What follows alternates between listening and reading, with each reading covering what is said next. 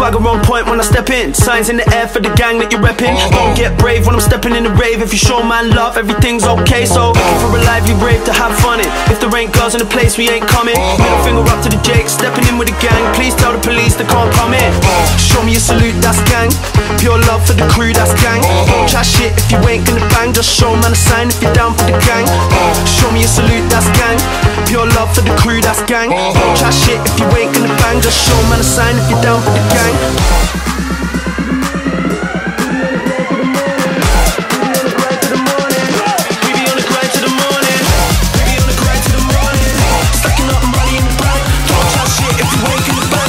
Man a sign if you're down for the gang. Can't fuck with the gang, we don't fucking pretend. We be busting the clubs, cause you know that we can. Can't fuck with the gang, we don't fucking pretend. Still rocking the show, still feeling the flow. Juventini. We are back. You know, it's been a tough day. Welcome back to the Juventini Back to Black and White podcast, number 7 on the trot. We have a new guest. This is Daniel Inegro, Calgary, Alberta. Today we're going to be going over the post-match of the Coppa Italia final, and as you all probably know by now, it didn't go our way. We lose in a shootout to Napoli in PKs. It's I don't even know if I want to get into the business part, but you guys can please, as always, smash the subscribe button, drop a like, comment, questions, criticisms, anything. If you're following on YouTube, click the bell for notifications so you can stay updated for whenever I release all the new podcasts on there. Also, if you're on iTunes or Spotify, please subscribe and, drop a rating if you can. That really helps me out. And again, it just keeps you updated to whenever the new podcasts come out. So, but yeah, without further ado, let me bring on my guest, Bruno. How are you, How's Daniel? it going, man? Welcome to the show. Thanks for having me. Excited No problem, man. No problem. Whereabouts are you from in the U.S.? New Jersey, but Awesome, New Jersey. have a lot of connections with Canada. My mom's from Toronto, so I'm up and down from in there every year. Oh, nice. Yeah. Yeah. Yeah, I have a few relatives that are living in Toronto or in and around Toronto, but I also have we have some cousins in New Jersey. Oh, okay. Some cousins in obviously New York State, but so pretty nice. We went there. It's been a few years now, but it was a lot of fun. So this is obviously your first podcast, correct? Yep, my first one. Okay, so as tradition, as always, we kind of ask how you became a Juve fan. Let's get off on a positive note because I'm thinking the rest of this is going to be very fiery. So Probably will be. But floor is yours. yeah, so I'd say dating back to 2007, the year that we came back from Serie B after the whole Calciopoli scandal. I was about 9, 10. It was right after the World Cup.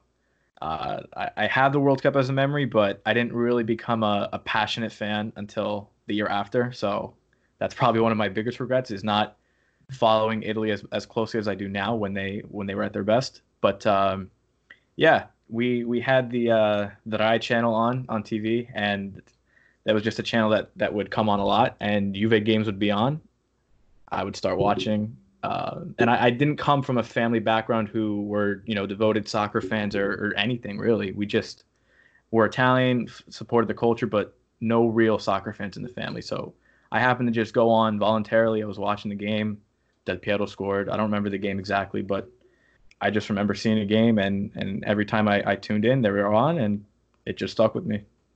That's great to hear. Yeah, I know a lot of fans obviously were drawn to the club, obviously, through Del Piero. I mean, he's my favorite player, hands down. I think he has to be I have to say, I can't speak for Baggio because I wasn't old enough. I was very, very young, and maybe even too young to even remember anything. I missed the whole '94 World Cup, right? I was 1 year old, right? So yeah, obviously you hear about the missed penalty and stuff like that after, and then obviously you look back, obviously, with our legends and seeing who's played, who hasn't. But for me, Del Piero, yeah, it's number one for me. But yeah, man, let's get right into it. Not going to be a good one, but let's do it. Yeah, just one maybe good thing for news. Apparently, the Champions League dates have been slated. Basically to exactly what I was talking about on the last podcast. And essentially the only thing that's kind of new is they're going to add you can add 3 players to your roster because obviously Champions League rosters are locked at X amount of players. So that maybe means that Demiral can get back in there because it looks like obviously he was in the lineup, but obviously didn't play. Makes sense, still on the recovery. But that gives us some time, going into August to maybe put him back on, and then he can get some minutes towards the end. Because it looks like we're going to need a lot of players, man. We're going to need them. But crazy. I don't know. Speaking with the Champions League in the roster, I don't know how big of an impact it's even going to be. I feel even if we do get past Lyon, I don't know what our chances are to get past the quarters, especially because now we don't have 2 legs anymore. It's a one-off game, and I have no idea how that's going to go. I'm not hopeful. Yeah, I mean, I don't even right now. I don't even want to. I don't even think we have. That's something to even look forward to. Like after today, it's like the momentum. Really, how does it go? Like you've had 2 average games, and you've looked good in parts of the games, but you've really shown nothing to us. Yeah, no. And really, what can you expect? Even looking at a Champions League down the line, when you have teams that are, we gotta hope now that maybe Lazio gets injuries and stuff like that, and that's kind of why. Because if they get on a roll, and we're coming up to a first, I'm gonna be previewing that with, and actually it might even be expanded to a couple podcasts now because now I kind of want to look into get a calm head and maybe get into a bigger dive of what's really going on and what different fans are seeing. I was really going to only do a podcast with 2 guests on it and just kind of go over what games you're playing and but it doesn't look good now. It really doesn't look good. Let's kind of get into the match. Might as well rip the Band-Aid off. Yeah. But, I started writing notes at the beginning of this game because I didn't want to have to come back, and it just seemed like we were getting into the same. We started off a little bit slower. Obviously, at the beginning there, we were looking, I would say, decent. We're making some runs. But then it just, for some reason, our pressing was good, but then the decision-making just stopped. And it was like too many guys sitting on the ball and just like not knowing. It's like all instincts were like gone. It's like we were brain dead. And I know a lot of people have been getting into it with like Alexandro and like whatever, Danilo, maybe he's not playing good. Alexandro is like right by the defender. If he goes any further on a run, he's offside. Yeah. Ronaldo doesn't give him the ball, and it's happening multiple times. Guys are standing around. It's basically the same we played. The only difference this time was that Dybala actually stayed central and Ronaldo went left, even though contrary to what the formation was, and saying that he was going to be playing central. So I don't know. What do you think? What do you think, Bruno, about how we kind of started off?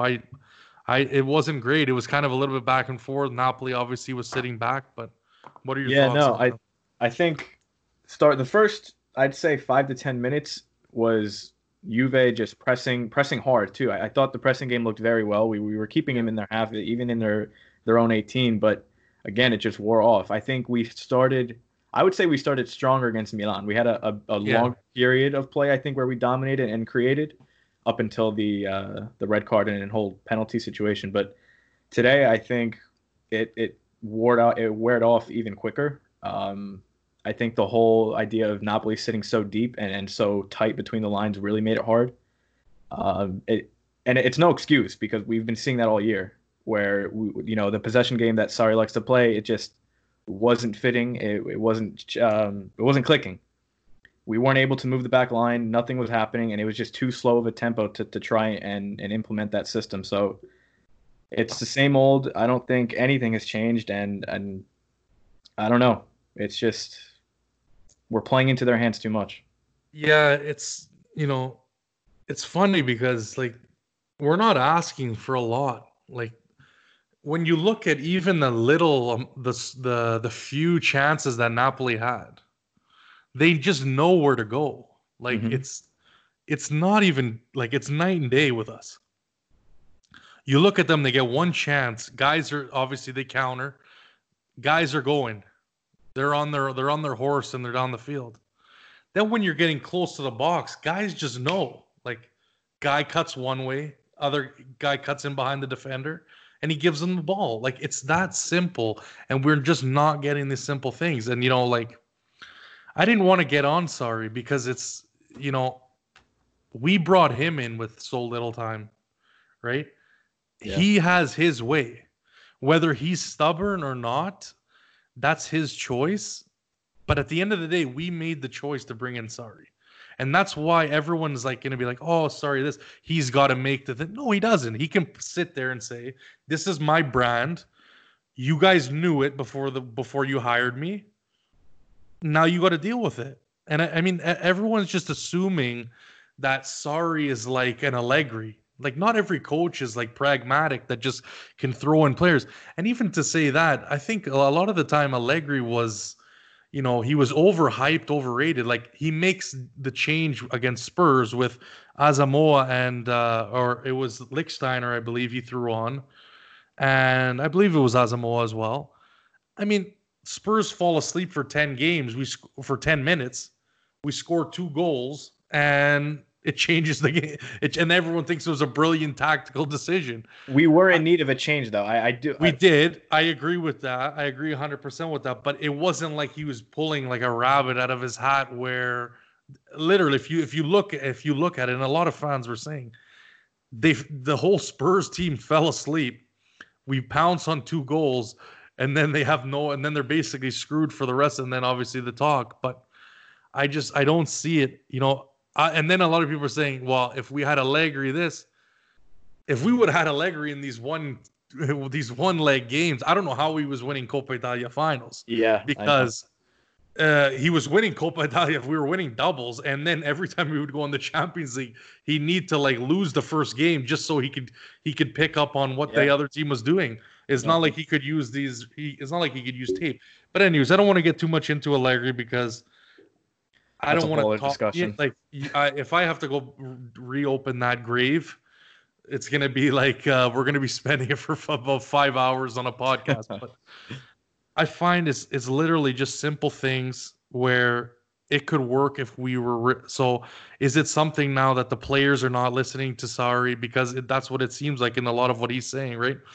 But we'll get into that a little bit later. Let's continue on with this game.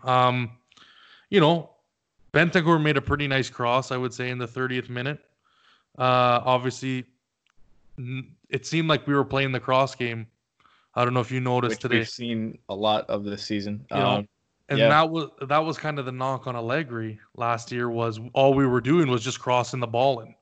Just cross in, no play through the middle, just crosses. We did have some. I think there's a lot of motions where we are. I don't know. It seems like we got into a mode of individuals, and that's what it looks like. It looks like it's coming down to. I think that's what it's been all season, to be honest. I don't think they ever completely grasped onto what Sarri's trying to do. Yeah. And he never won them over. And I think it's all just become, how can the individuals win us this game? How are we going to get out of what Sarri's put us into? It's just, we're not on the same page. Yeah. And I don't think what Sarri's trying to do is necessarily that difficult, though, of a scheme. Like, to me, it seems pretty simple. Win the ball back as quick as you can with pressing up the field, right? He wants to use whoever's in that quarter, let's say, to win the ball back. And then just tight passing. I think, we showed it in good spurts during the Milan game. Like, it looked pretty good, but it's just, and then it was back and forth the whole game. And then Napoli started really pushing it on Yeah, us. second half they started pushing hard. And it would be in spells where it would be 10, 15 minutes, and then maybe we would get a little bit of a pushback, but then it would be back again. And like we were discussing before the podcast, a lot of people have got on Buffon saying he's too old, this, that, the other thing. I gotta say he's the best player of the game. I mean, if he doesn't make that save at the last minute there in injury time, it's game right there. And I don't know how the hell he saw that header come in, stopped it, and then it like kind of deflected off of his glove a little bit and then hit the post. Yeah. Unbelievable. But yeah, it was just it was just like the two opposites, like how to do the Sarri way properly and how not to do it. Yeah. I don't know. I don't know if it's the what's going on in practice. I don't know if it's like if the players just literally just don't care, because Sarri said it multiple times, and I don't know why the guy, and I mean, sure, you could say he's covering his ass, but why would a guy say we're doing this in practice and then in the games it looks like the players have no capacity to understand what the hell's going on? I think it's his method of training. And this has been a problem I think that I've heard of with his time at Chelsea too. Players did not adapt to his training methods. They didn't like it. It was a lot of no pressure passing patterns, and you're playing small-sided games within the 18-yard box, or just very small quarters. So there's not much of competition involved. I think the players get very tired of that very quickly. There's not any sense of urgency. There's no pressure involved. So I think doing that in a training environment with no pressure is completely different to a game when you've got, two banks of four just sitting back and absorbing the pressure. So Right. I don't think they're on board with what he's trying to do. I don't think they're adapting to his training methods, and I think that's had an impact on how they're playing. Now we look at who was on the lineup. Obviously, Cuadrado slotted in, and I mean that's pretty much for the game. I mean, then we go into penalties, and let's just finish that up actually before I even get into the formation. We go into penalties. I was laughing the whole shootout, in all honesty. And I was watching, obviously, Juve Therapy's live stream, and my stream, for once, I guess in Canada, the broadcast was ahead. So I knew I was watching everything before those three were, right? So I'm watching. Dybala goes up. Bad penalty. I'm not going to defend it. Bad penalty. As soon as that happens, it's like, okay, here we go. Now we're down. We're down one. Buffon. Some people kind of criticize him for the way. I mean, at the end of the day, it's pens. Pens are pens. He guessed right a few times. It's difficult. It's not an easy. It's not an easy job, right? Yeah. Obviously, we expect he's going to be making every save, but we got to be a little bit realistic with that. I wouldn't blame any of it on. Sure, I mean, he got the palm on one of them. Whatever. Then you got Danilo who comes up next. Doesn't even hit the net. Doesn't even hit the net, Bruno. No, I know. And I once I saw that Dybala went first, you knew right away that they're saving Ronaldo for the fifth one. And I thought I wasn't even thinking of that, Bruno. The thing is, I was just like, when I saw Dybala go first, I'm like, okay, whatever, right? Dybala, probably the best player on the team, I would say, performing wise. And I wasn't even thinking about that. And then someone in the chat was like, yeah, he did the same thing with Portugal where he wanted to be the fifth guy. And I'm like, are you fucking kidding me right now? You cannot, anyways, your thoughts. Yeah, no. It's ridiculous. The first penalty is the most important. So Ronaldo should be taking that first one. I mean, it's just... And another thing, Dybala, if we remember, I'm not hating on him or anything, but in these big moments in these shootouts, I mean, the Supercoppa against Milan in, 2015, I think, and we lost that one. It's just, PKs are just not our thing. Yeah, and PKs are tough, Again, you could practice all you want, and you got Ronaldo missing one in the game against Milan. Yeah. Probably one of the most prolific scorers. I think at the end of the day, it's like, how does a guy who, is it an ego thing? Was he really thinking that he had to be the last guy to be the hero? or was he the last guy because he was scared that he was gonna miss again? Like the guy who's making the most money on the team should have no hesitation, like you said, picking up the ball and being the first shooter and setting the tone. I don't know. I don't think it's hesitation. I think it may be a bit of an ego, but I also think And teams. then Bonucci.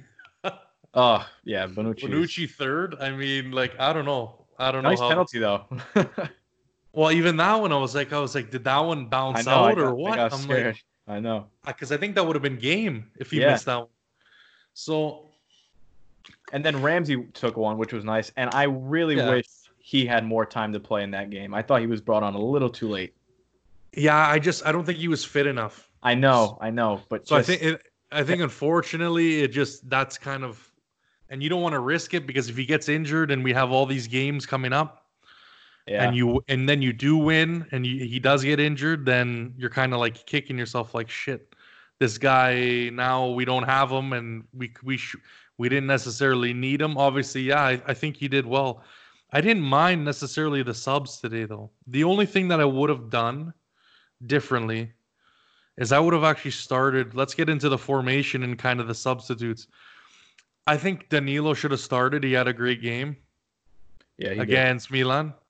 So I think he shouldn't have been not in the lineup. I mean, I guess he didn't look great necessarily, but who did really? I think he should have started at right back. And then when you get into your subs, it's a lot easier to, if let's say you want to put Cuadrado back there for more pace, like there was an injection in the game against Milan, even though it was only, I believe, 8 minutes, where he came in at the end, so it was not like he had a lot of time. But we were up anyway, so it didn't matter, right?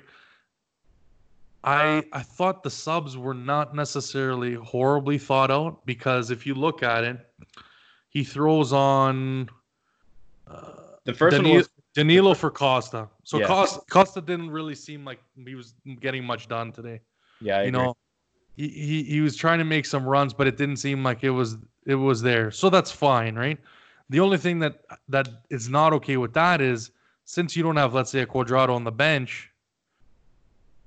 If let's say Danilo was right back, you could have went Cuadrado for Costa. a straight swap. And then you're still getting the pace, right? And he's fresh and he's not like played 50 or what was it, 66 minutes already at that point. yeah, So I think that was tough. So then Cuadrado moves up. Danilo obviously goes to the right back position. Then the next one was Bernardeschi for Pjanic. Now, how he played it was being the mezzala. So when he first came on, he was making some pretty good runs, and he was actually showing some good energy, I thought. But again, nothing special, right? Like it's not. I find it's just not enough. It's like too, not necessarily lopsided, but guys are making runs when they shouldn't be making runs. They're not making runs when we have the ball. I caught Pjanic like just standing like at the edge of the box within 2 feet of. I can't remember if it was Cuadrado or Ronaldo or whoever, Costa, and it was just like no movement. Pjanic is having a horrendous that's another issue. year, We need 2 years. Yeah, we need to get rid of him and make as much money as we can now before teams realize that he's not good, and then we can't get anything for him. And this is the thing, like, so we do that, and then I believe the last substitute was Ramsey, obviously, like you said, for Cuadrado, which makes sense. The guy's tired, and then I believe he pushed into. Obviously, he was one of the midfielders, right? I think it pushed Bernardeschi out wide down. Yeah, and then Bernardeschi goes to the right wing, and so again, it was not bad because the guys were sliding into positions. I would say they knew. I just don't think it's enough. Like it's not enough. Everyone talks about depth, and here we have depth in bodies, but I don't think we have depth in talent. Not where they're going to make an impact off the bench. No. So really, then at the end of the day, it doesn't matter. You could have 500 bums on the bench, but it doesn't mean that it's going to do anything for you. Like that's something I find that it's just what's happening this year is a culmination of bad decisions throughout the organization that over have the kind years that have just over the years that have that just accumulated continued to happen. And that's why I know, like, I get tired when I hear this. Well, if the deal's there for Ronaldo, you make it. And it's like, well, no, we were building a project. And I know it gives you the numbers, and I know it gives you the Facebook followers. But you know what? To be quite honest, Facebook followers don't give you dollars, okay? It's not ad revenue we're talking about. Yeah. You might have 40 followers, but how many of those fans are buying Juve store merch or from Adidas? Okay? I guarantee you it's not even close to half. Not even close. And who's buying enough to make that impact? Like, I was looking at the numbers, and I went over this with Farouk. We're still behind. And you can say, well, okay, he's not supposed to, he can only do so much as a brand. Yeah, but we're still, before Ronaldo, we were below all the big make the Man U's, Barca, Real, Chelsea, Arsenal, and Bayern, and Liverpool, all those teams, and PSG, Man City. Those teams are still above us, even with the extended revenue that we've gotten from Adidas and from Jeep and from Allianz. We're still behind those clubs, right? So at the end of the day, if you're building a project, right, and you're injecting a player, and this is I've been thinking this, you know what? I wanted it to work out. I wanted it to have like 3-4 Champions Leagues out of this, bringing in Ronaldo. But to me, I just don't see. It's like we're trying to force a circle into a square, or vice versa, a square peg into a circular hole. Like, what Ronaldo is used to, we cannot provide for him. That's what we don't, and we get rid of guys. So we get rid of Mandzukic. Well, that's the thing. Who would have worked, and then it's because. But the thing is his salary, the costs do not go away because we can sprinkle a little dust, and you still have to be under financial fair play, and that's just the reality of the game. We're making enough money before to say that we could bring in a player of this price tag. I've said the numbers multiple times. The net gain of Ronaldo was really only 5%, because obviously revenues went up, costs also went up. Right. So the difference between those two, I think it was 24% revenue went up and 19% cost went up, and that was in 18-19. So that would have been his first year, was 5%. That's not enough. There really isn't enough. Would you? And I honestly, speaking right now, I don't see a good cohesion in the team. I think he's thinking that he has to play like Real Madrid, and he thinks that someone's going to get. And I mean, no respect to Ronaldo. I think he's a fantastic player, but I think a lot of his other teammates didn't get the respect that they deserved. Real Madrid built a team that was a juggernaut, but it was built well. They had an amazing midfield. They had amazing wingers. Defense was solid. Keeper was solid. So really, it all came together, right? And then you have this deadly striker.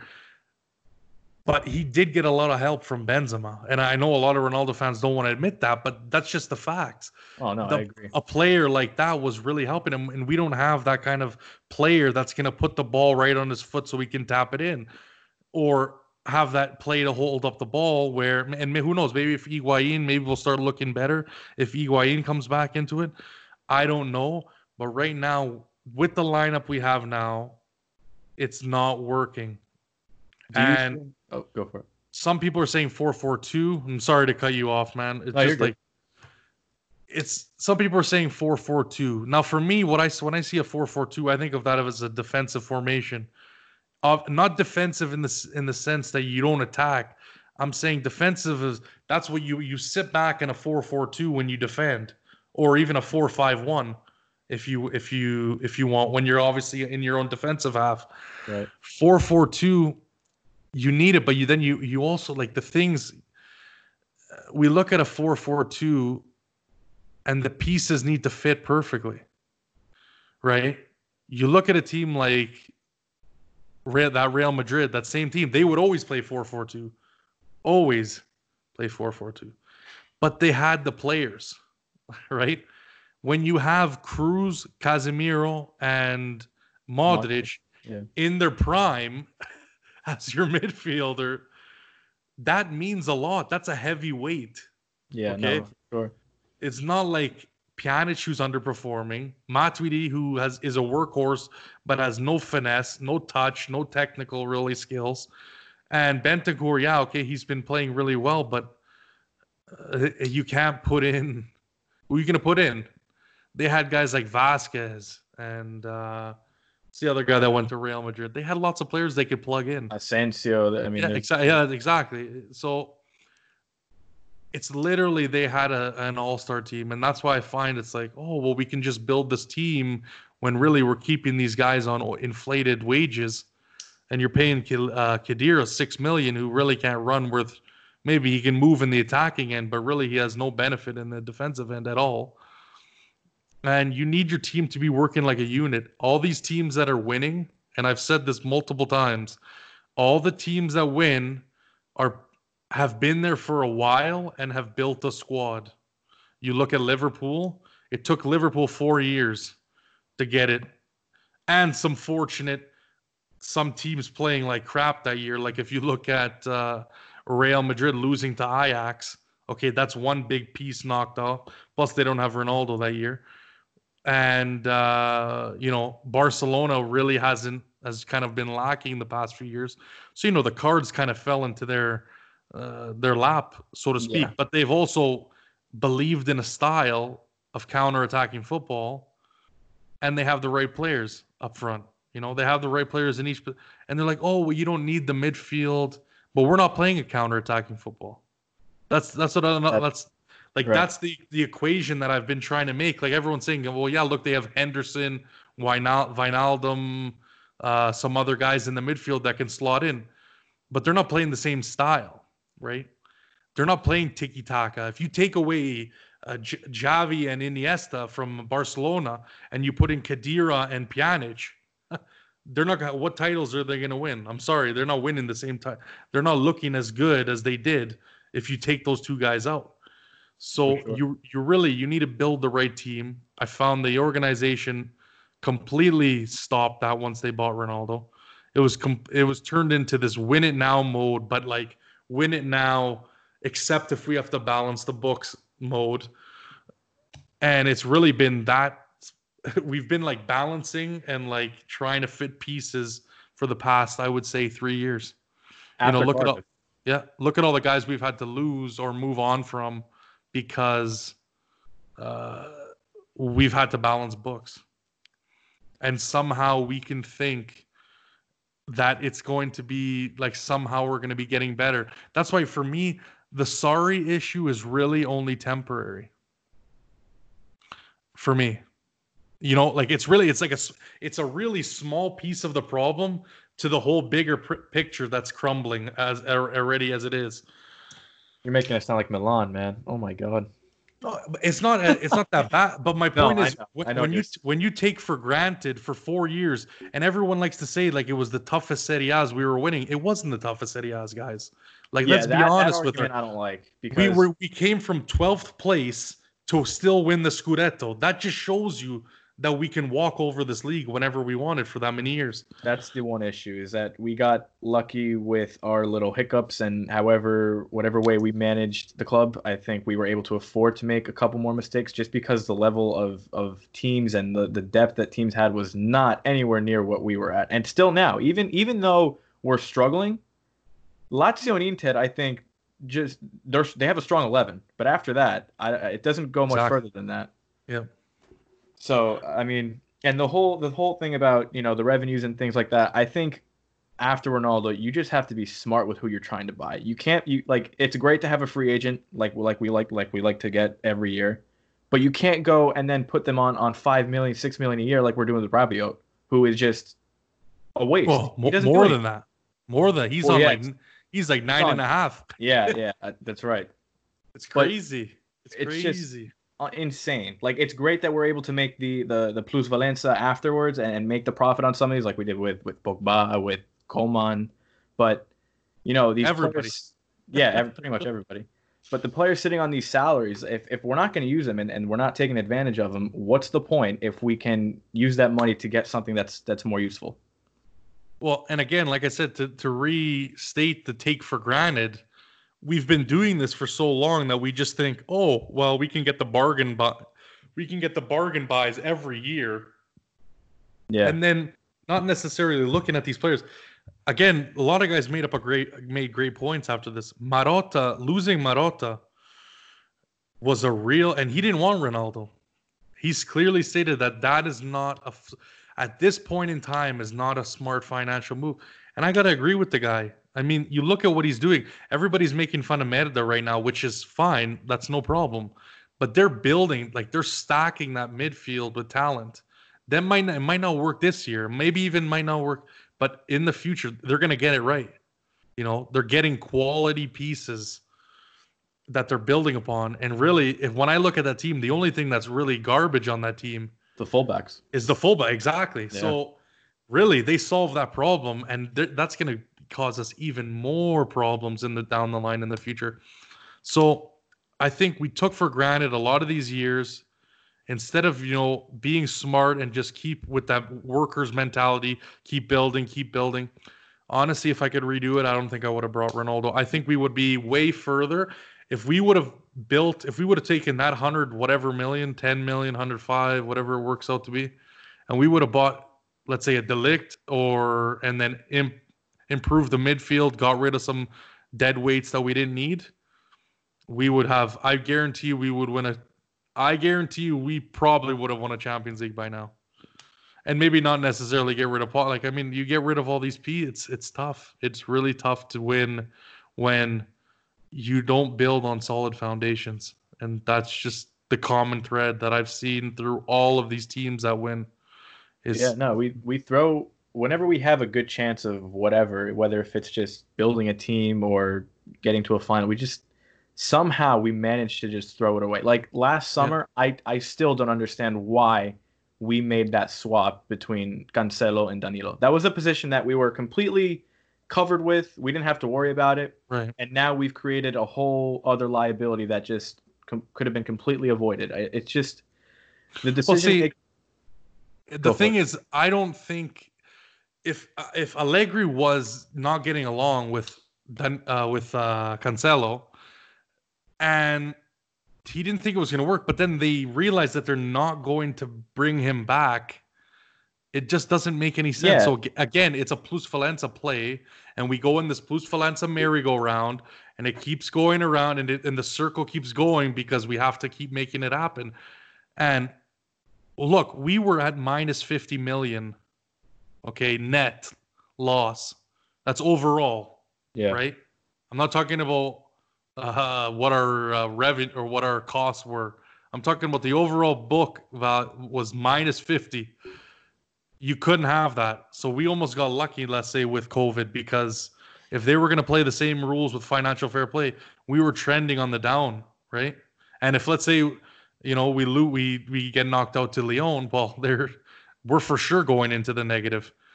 What's that extra money that you get for the quarterfinals again? Is it? I always forget what that number is. I don't think it would have even mattered, because it's more of the TV revenue that you're getting your money from, right?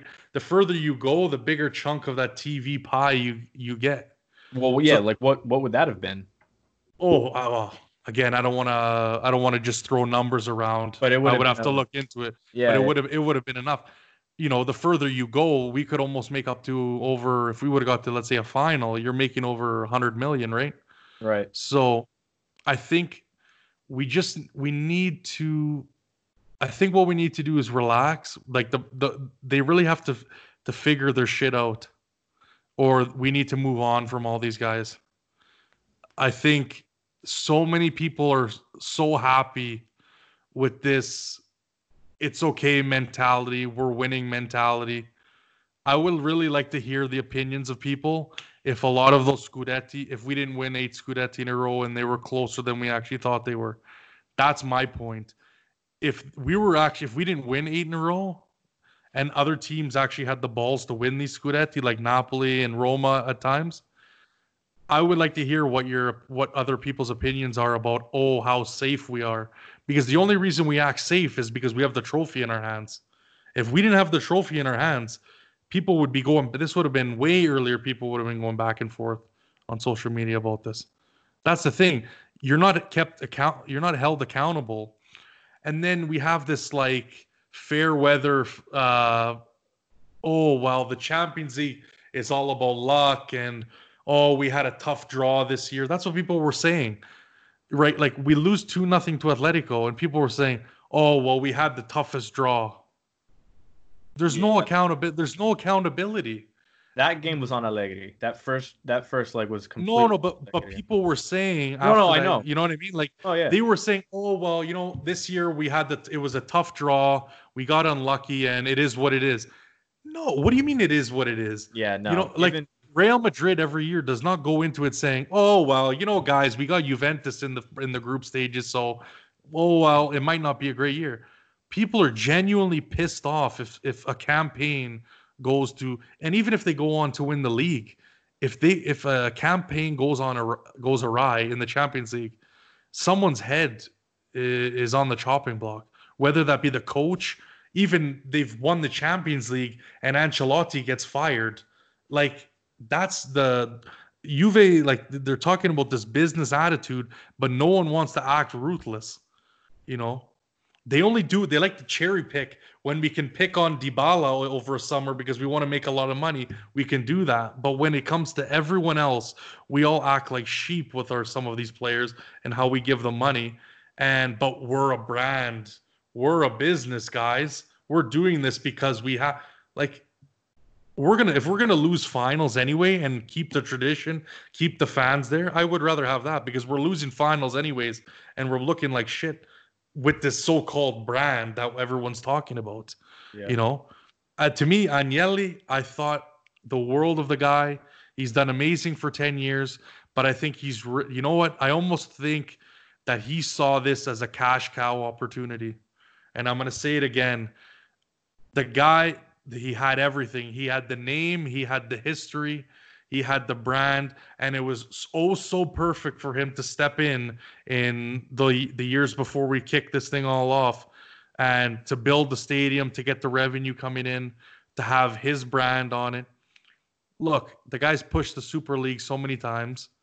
The guy said certain teams don't belong, this, that, and the other thing. I don't know.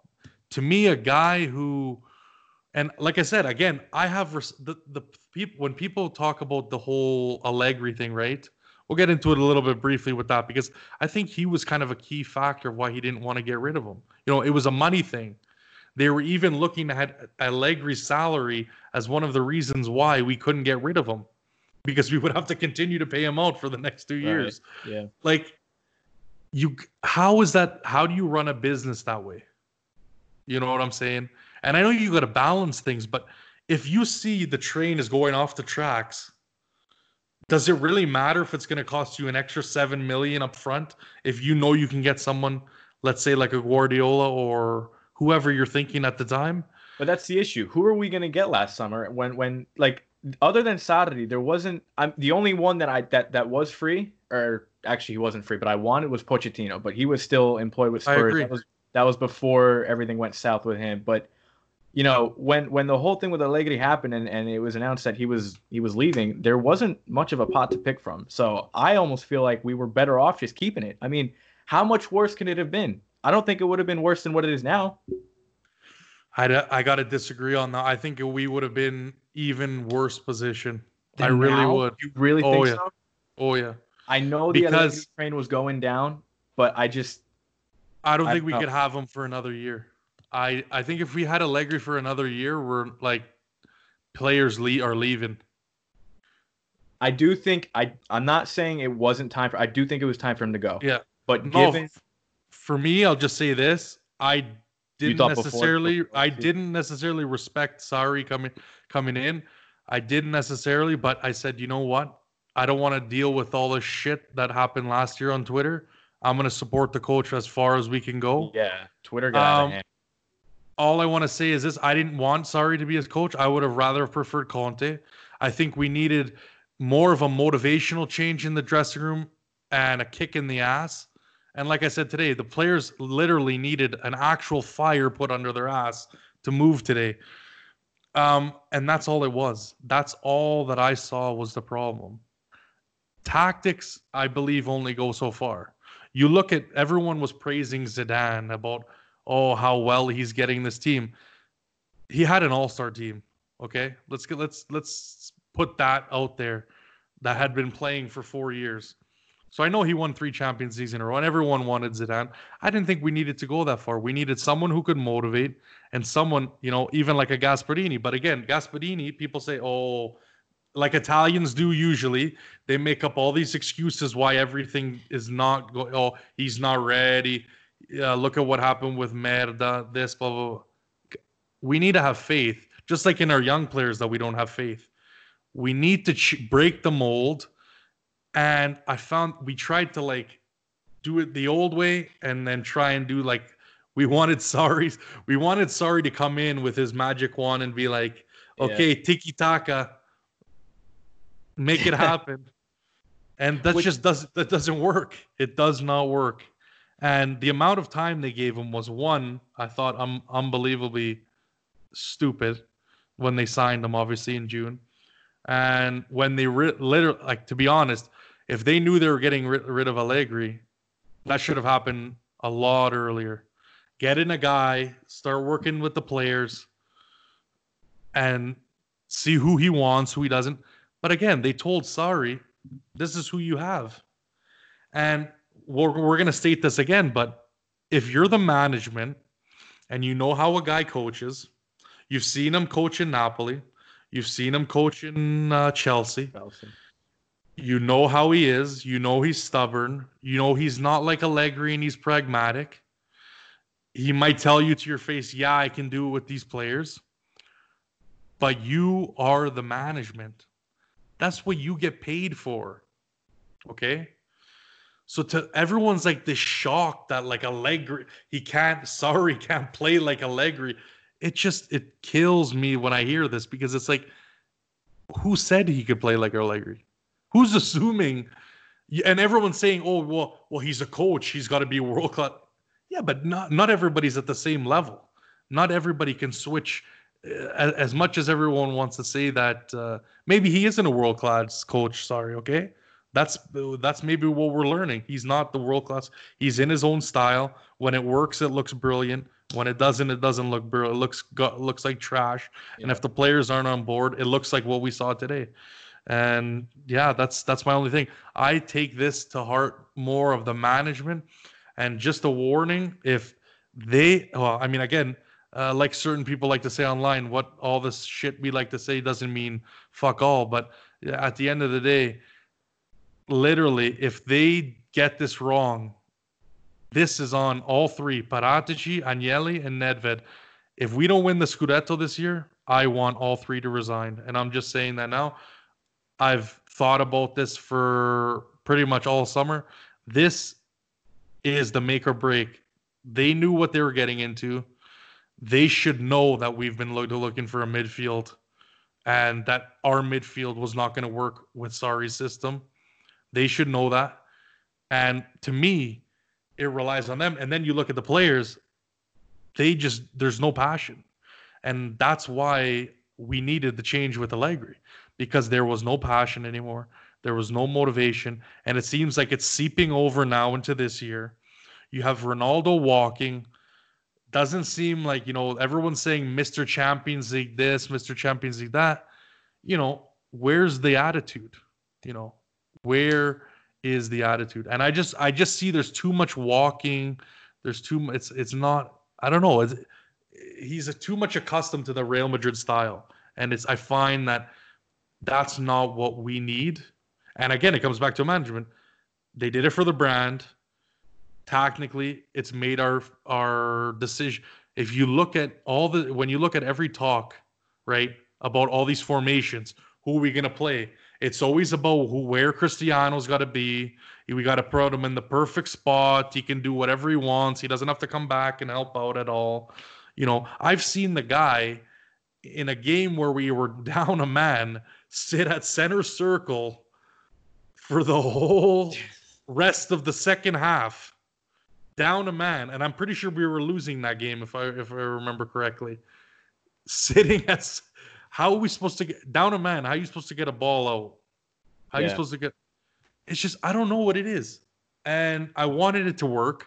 Honestly, right now, if we can make money off the guy, I have no problem getting rid of him from what I've seen now. Because I don't see, if PSG's been talking, Chelsea's been talking, Man U always wants, has no problem bringing him back. But if there's a big enough offer, if we're talking like they want to make some deal where even we could bring in Pogba for Ronaldo or bring in like Mbappe for Ronaldo, I'm making that deal, no hesitation. I'm not even just sign. Give me the contracts. For sure. I don't think PSG would be that stupid to make a deal like that though. I don't. You don't know, right? You don't know because you don't know. Those guys are money. Those guys love that green too. But they wouldn't make a straight swap or a swap in cash. Maybe not. With a player like Mbappe, I think it'd be way more difficult. But that'll be tough. So you're that's a bold take. You're ready to offload him if we can. Oh yeah, no hesitation. No hesitation. I've seen, and I think it's going to work out better for Cristiano as well. I don't think it's not necessarily a one-way street in this. I don't think he's up to standard, and I don't think Juve's given him enough to standard of what we need to have a team. We're trying to play a Barcelona style with a guy that has never really played in that style.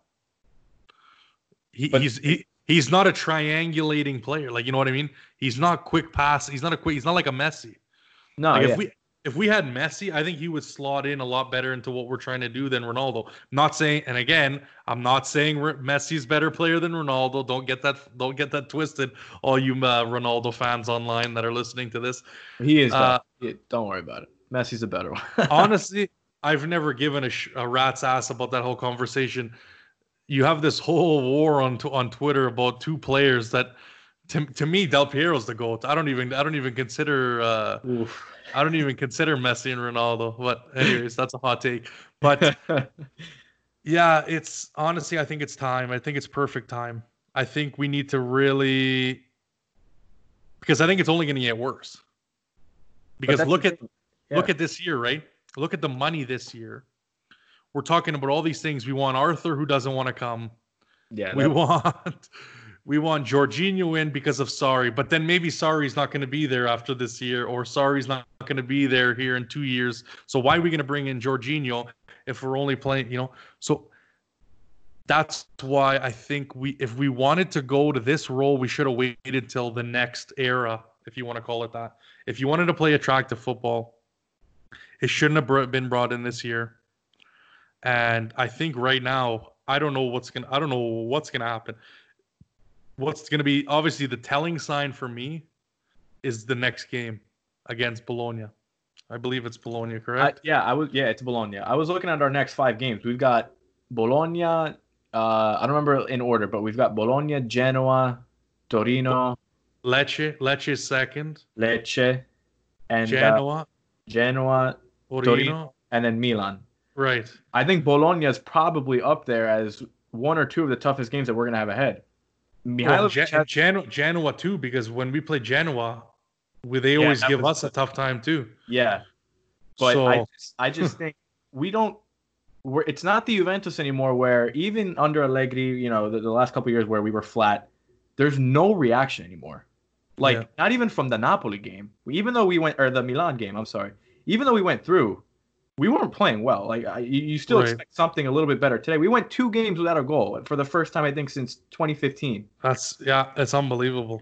So I don't know what to expect from this Bologna game, to be honest. Are we home? Are we in? Not that it really matters, but at this point, because we've got no fans. But we are. Let me just have a quick look here.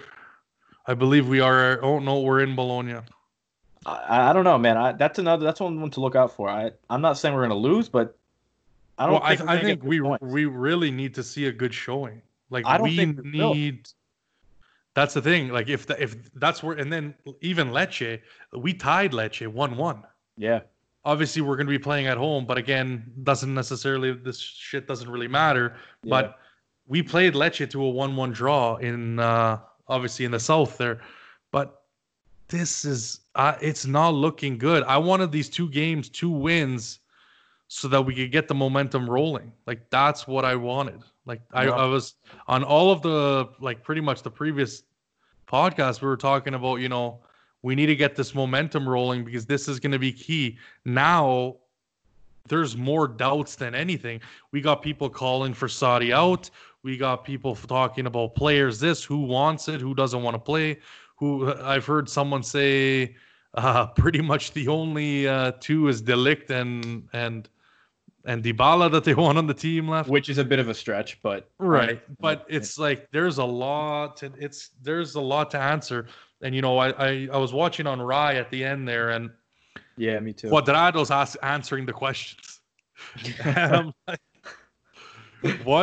what do we get? And I mean, maybe that wasn't the only interview. Obviously, there's the post-game presser, but it's just like I'm just looking at the guy, and I'm like, this is not the guy you got to be asking the questions. I know. Right? Can't take him seriously. Like, what's he gonna say to you? Like, what are you gonna get out of the guy? Who requested him? It was probably a team thing. It was probably the team that was like, yeah, we got to put in. Just throw out Cuadrado. You know what I couldn't stand too? When I saw Agnelli giving Napoli the medals. Why? Why is that something that we have to do? Why are we stepping down to them? And I don't understand why we're letting people step over us all of a sudden. And to speak of, Agnelli, and like him and Nedved are talking on the sideline, I see. And I'm just like, are you like pissed off? Like, do you want to show a little bit of you guys are talking pretty cordially there? And it's just like, I don't see any fire. And I almost think that Ronaldo after these games should have been subbed. Like, I would have almost rather him get a message sent that way than just leaving it be as what we've been doing. Let him play the whole game. It is what it is. I think he had two of his worst games. I said for ratings, I don't know how you're going to rate. Buffon, probably a 10. The rest of the players, 4s, and Ronaldo, a 1. That's my ranking. That is my ranking for the whole for the whole game. You want to go through them one by one, or? Well, you go ahead. Like I said, for me, Buffon 10. Every other bum is a 4, and Ronaldo's got a 1. But anyways, we can go. How did you think about what about the defense? So what would you give? Obviously, De Ligt, Bonucci, Cuadrado, and Alexandro. I thought overall the back line didn't seem bad as a collective. Individually, De Ligt I thought was solid. I didn't see anything really bad from him. I guess out of 10, a 6.5. I mean, it wasn't great. It wasn't perfect. I would probably say the same for Bonucci, maybe a 6. Cuadrado, considering the sloppiness and clumsiness that he's known for, I didn't think he was terrible. He offered something going forward. So again, I would give him probably a average, 6. Alexandro, I thought he's starting to get back to his old self. Right. I think it's a prime example of why we need a left back who can be an understudy to him throughout the season, where he doesn't have to play every minute of every game, because that guy was drained before COVID happened, and we saw that not even just this season, but last season as well. So he was getting better. I'd give him a 6.5. The midfield, what's Pjanic offering? I'd give him probably a 4.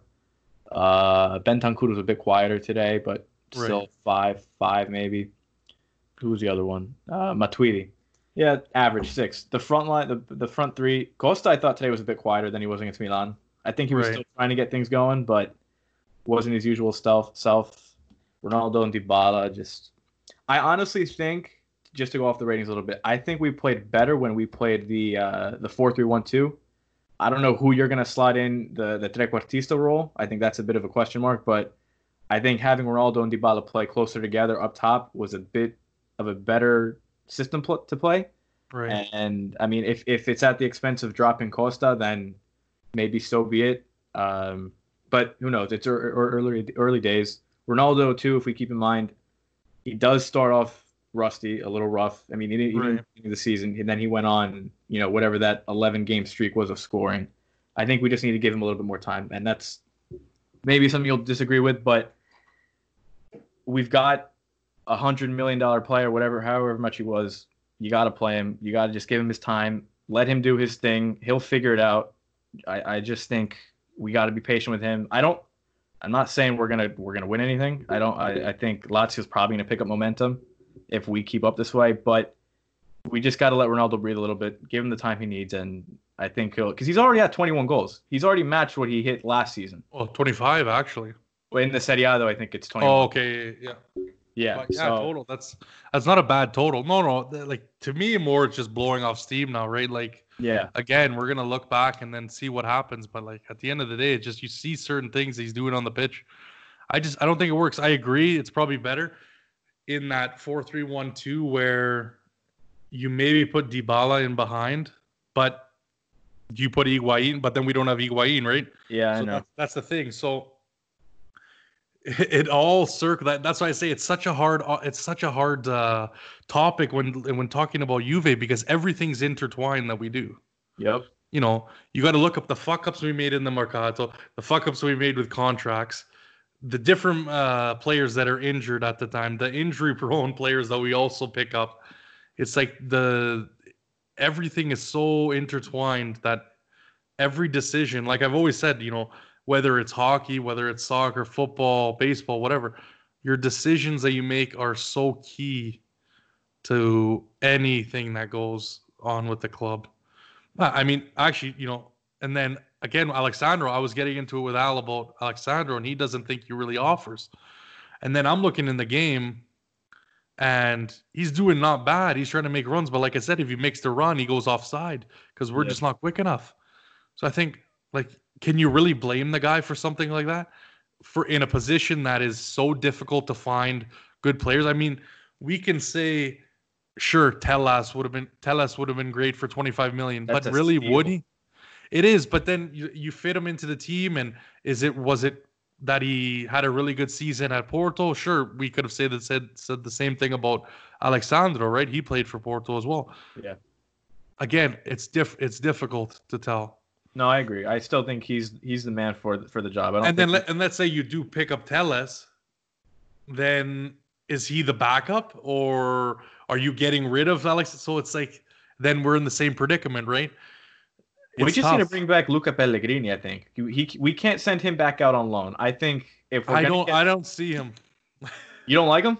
No, I don't see it happening. You think we're gonna get rid of him? And I've talked about this with multiple. I've talked about this with multiple, but he's not going to see the only time you're going to see him with the jersey is when he held the jersey up with the press conference. That's it, because that's our new style, and that's another reason why I think let's get everything back in line with the books. You know, if we gotta take a little bit of a step back, let's do that. Dybala, who I believe is the player we should be building around, is still young. So even if you take a season kind of off, you offload Ronaldo and stuff like that. Maybe not next season, maybe the year after. We'll see how it goes. We'll see what the offers are. But the more you wait, the less money you're gonna get. You're gonna recoup. So that's another thing. But yeah, it's so difficult. You know, right back. We need to get that shirt up. Such a frustrating decision last summer. That right back. I oh my god. Like, and then you get rid of Leonardo Spinazzola, and he's good in that position. I know. And you do it because you need to make the money, and it's just like it's frustrating as fuck. Like, honestly, I don't know. If you're Paratici, Agnelli, Nedved, whatever, whoever's going to be doing the decisions this summer, what are you doing? What's your priority? Like, to be honest, like I think they're just balancing the books. I think it's going to be really inactive. I really do. I would love to say we're going to get Pogba. I would love to say we're going to get Milinkovic-Savic. I would love to say we're going to get all these mids, but I really think it's going to be they're probably going to beg Barcelona to get rid of Arthur, and it's probably going to happen. I really see that happening. Or if Chelsea maybe works a deal with, we're probably going to pick up Milik because now because now we think we need a striker. Probably Higuain will go. Well, we do need a striker, but for 50 million, we could have gotten Timo Werner. Well, exactly. But I don't know. I don't know if they're gonna work the. And it's just so bad. Like, our dealings are so bad now. It seems like. No, it is. Paratici is not doing a good enough job, and it's just you got to wake up and smell the roses. If you don't, like, people that just be like, oh, whatever the club does, like. We're spending the time, we're spending our money, we're spending all this cheering. We expect a certain level. And if they don't, if fans think that that's not acceptable behavior, well, I disagree wholeheartedly. You know, we're the only reason why Juventus exists. Right. No other reason. If you go call another team Torino black and white, and all the Juve fans go over there, what is Juventus at the end of the day? Nothing. A symbol and a bunch of money behind it. So at the end of the day, it's gonna be really interesting, Bruno. This season is just, it took a turn that I saw possibly could happen, but I really didn't want to go down this road. I really don't. And I mean, I still have, like I said, like we were talking about it before they logged off on that live stream.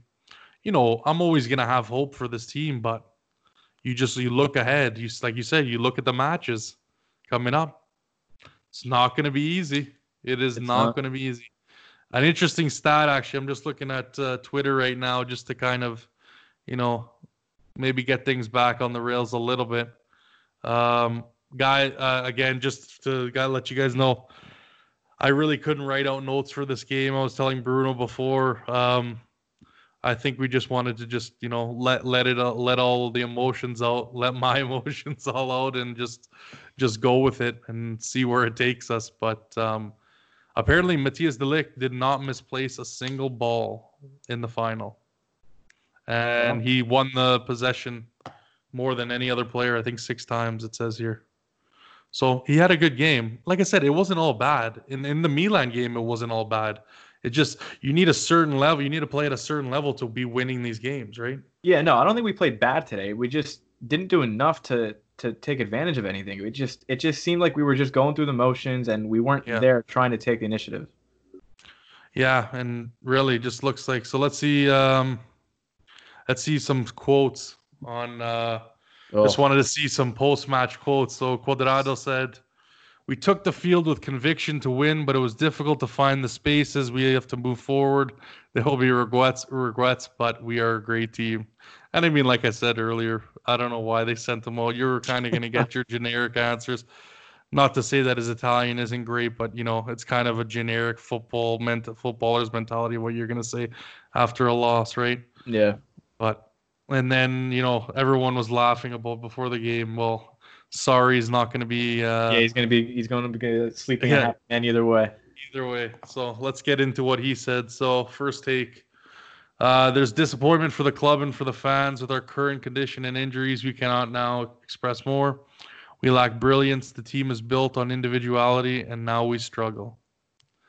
So it's almost like, and I tweeted at someone, and he's like, you know, this sounds very familiar, and I'm like, oh, so is it Allegri under that Sarri mask? Because, you know, that's a lot. I found last year we were basically just trying to individually will ourselves to win games, you know, and like Ronaldo was performing. Obviously, he had the great performance against Atletico in the second leg, and then I believe he scored a couple goals against Ajax, but still it was, you know, we were needing these, like, either Dybala getting subbed on or individual brilliance. You know, you look at this year with Douglas Costa when we played Lokomotiv Moscow. I mean, he makes that run, wins us the game. So I'm telling you, I don't think, and this was even with Chelsea, Sarri didn't have the impact that they were looking for. I mean, Sarri was managing Chelsea where Hazard was the man of the star of the show, and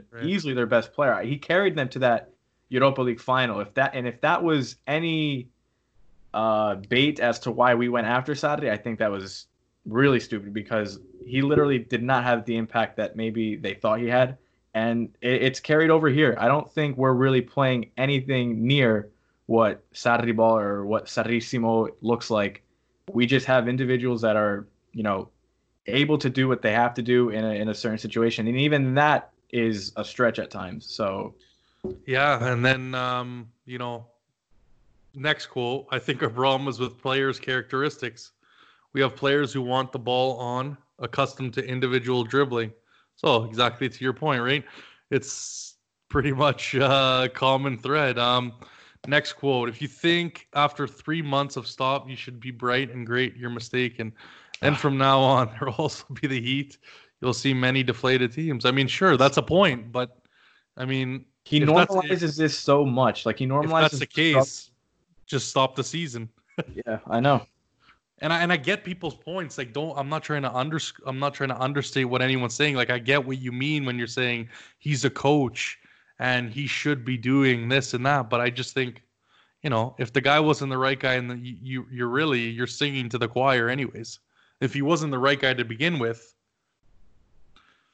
it's like all giving each other high fives when we knew the answer already. You know what I mean? It's like, Yeah. what are we celebrating what we know because we already knew it? Right. So, but obviously you have hope for your team and for what he can do, and maybe he can change, but it just doesn't look like that's going to happen. I mean, I can only, at the beginning, and even now, I can only defend the guy so much, It's getting hard, man. It's like, what can you do? Yeah. And that was the same thing with Allegri. That's kind of why I got into it with Allegri, is because like at some point, everybody's got to wake up and smell the roses, right? Like you got to wake up. Yeah. As much as you want to paint it as, oh, well, we weren't lucky in this, you know what I mean? Like it is what it is. So let's get into the next one. What did I say to the boys? I didn't say anything to the players. We were all very angry and disappointed.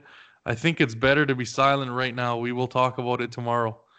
So yeah, I don't know if you saw on the telecast. It almost seemed like he was trying to pump up the team or something. I don't know. He was like yelling when everyone was in a group. I don't know if you saw that. I don't know if I saw. When was this? Before the? This was like right before the penalties. And I'm like, what is he going on about? It's like, this is kind of not really the time. I mean, sure. I mean, you can kind of give a motivational speech, but it's like, Saturday's not a motivator. it was weird. I was like, oh shit, maybe he's gotten put in a fire, but. So, what did he say? What else has he said? I saw Ronaldo like all the others. He lacks brilliance like Dybala and Douglas Costa. Now it can happen. It's normal. I'm angry and disappointed. The boys too. Again, with these clips, obviously, the translation is the translation. So again, don't at me if it came out in a mistake, obviously on my part or whoever posted these online. But let's see, what else has he got? Today we made different choices than usual, pressing less high to have a better grip at a distance. We played the game with good levels of application at this moment. However, we lack brilliance to make a difference. Yeah, I mean, it's the same thing. I mean, the guy's looking at the same, he's watching the same match we are. It's just he's not. It's the same press conference every week, though. I mean, I feel like you're hearing the same answers all the time. Exactly. So, I mean, really, you can take that however you guys want to. I think it's just going to come down to hopefully the player. I think this season, if it goes the same way and we don't see a change, I think it's just going to be certain players willing us on to win, and hopefully we're getting lucky enough that we can get to the end. Really, that's how I have a question though, because this could be a hot take. If it means Sarri leaving, getting a clean slate again, and I don't know, building towards a brighter future, and even if that means under Paratici, Nedved, and co, would you happily, give the Scudetto to Lazio? And if us underperforming under Sarri means that we lose the Scudetto and it means Sarri's out, we refresh and start again, would you take that? I like being like an engineer and being someone who wants to fix things. I just hope that we get to a point before that. I don't think it would happen. I don't think they would be like, oh yeah, I don't think there's gonna be a coaching change even if we go. Even if we lose the Scudetto, you don't think he's out? I don't know. I really don't know. Because then at that point we're going trophyless because we're not winning. I don't think we're winning the Champions League. If let's say there's a guy available, maybe, but I don't know. I think there would definitely be questions, but my faith in management is not at an all-time high to make that decision. Yeah, because they didn't do it with Allegri. They didn't do it early enough, and I just think that's still here. Like that decision-making process hasn't really changed. Would you have gotten rid of Allegri after 2018, after that Madrid exit, like the when we almost came back but then lost to the PK that season?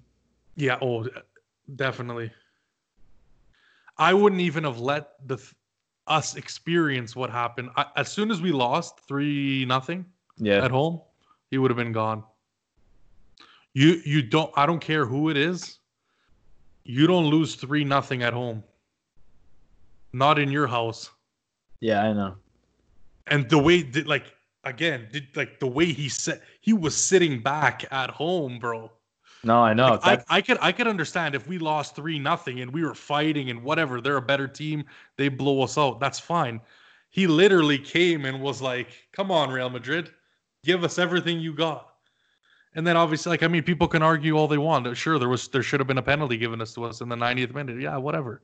That's, to me, I've gone so when I was a kid, I would look at stupid things like that, and maybe sometimes in the moment I would look at shit. I look at shit like that, like obviously the stupid Vasquez penalty that they got and stuff like that. But when I look at the bigger picture and I sit back, you shouldn't even be getting into those positions where you need to score 3 goals. Yeah, it was always where we had to get our backs up against the wall before we actually came out and did something. Honestly, so I would, I'd hope they'd fire him, but I don't know, because then they might say, "Oh, well, we have 2 years left on his contract." Yeah, I know, and they're not. We don't want to pay that money out. Like that's what we get into. So it's fucked. It's a fucked up situation, but that's what happens when you don't financially secure yourself and you make stupid moves. And again, it's gonna sound, this whole podcast, guys, it's gonna sound like I'm beating a dead horse. It's literally the story of Juventus is exactly that. Making stupid decisions and having to limit yourself, where you don't see Real Madrid. Obviously, Real Madrid doesn't necessarily have to worry about that because they're bringing in the amount of revenue they are, right? Like, they're selling the jerseys. They have probably some of the biggest fan bases in the world, so they don't have to worry necessarily about that. That isn't Juventus. And I hate when people say, "Oh, we got all this new money now." Relax. To be fair, though, if we're gonna bring up fan bases like we did with Madrid, the whole presence of social media and everything, I think bringing Ronaldo in does enhance that ability to bring in more fans and potentially bring in more revenue. I agree. I think. Go ahead. No, go ahead. You finish. I've cut you off so many times. You're good. I'm too hot. I'm just too done with this game, man. Like, I can't think clearly like the other podcast. No, I know. Like shirt sales itself, I think people like to dwell on that. Shirt sales only bring in like 5 to 10% of overall revenue, so that literally has no impact. Exactly. But I think just the ability to bring him in, because I think any team, if they want, even now at his age, no matter what, if you're bringing in Ronaldo, you're bringing in a global presence that is gonna bring in numbers. Maybe not now, but even after he leaves, you've got a bigger fan base. You've got more numbers to play with. I just think long term, it still is an advantage. A risk you take. Yeah, and it's just still something to salvage. I just think, though, let's say we go trophyless without Ronaldo.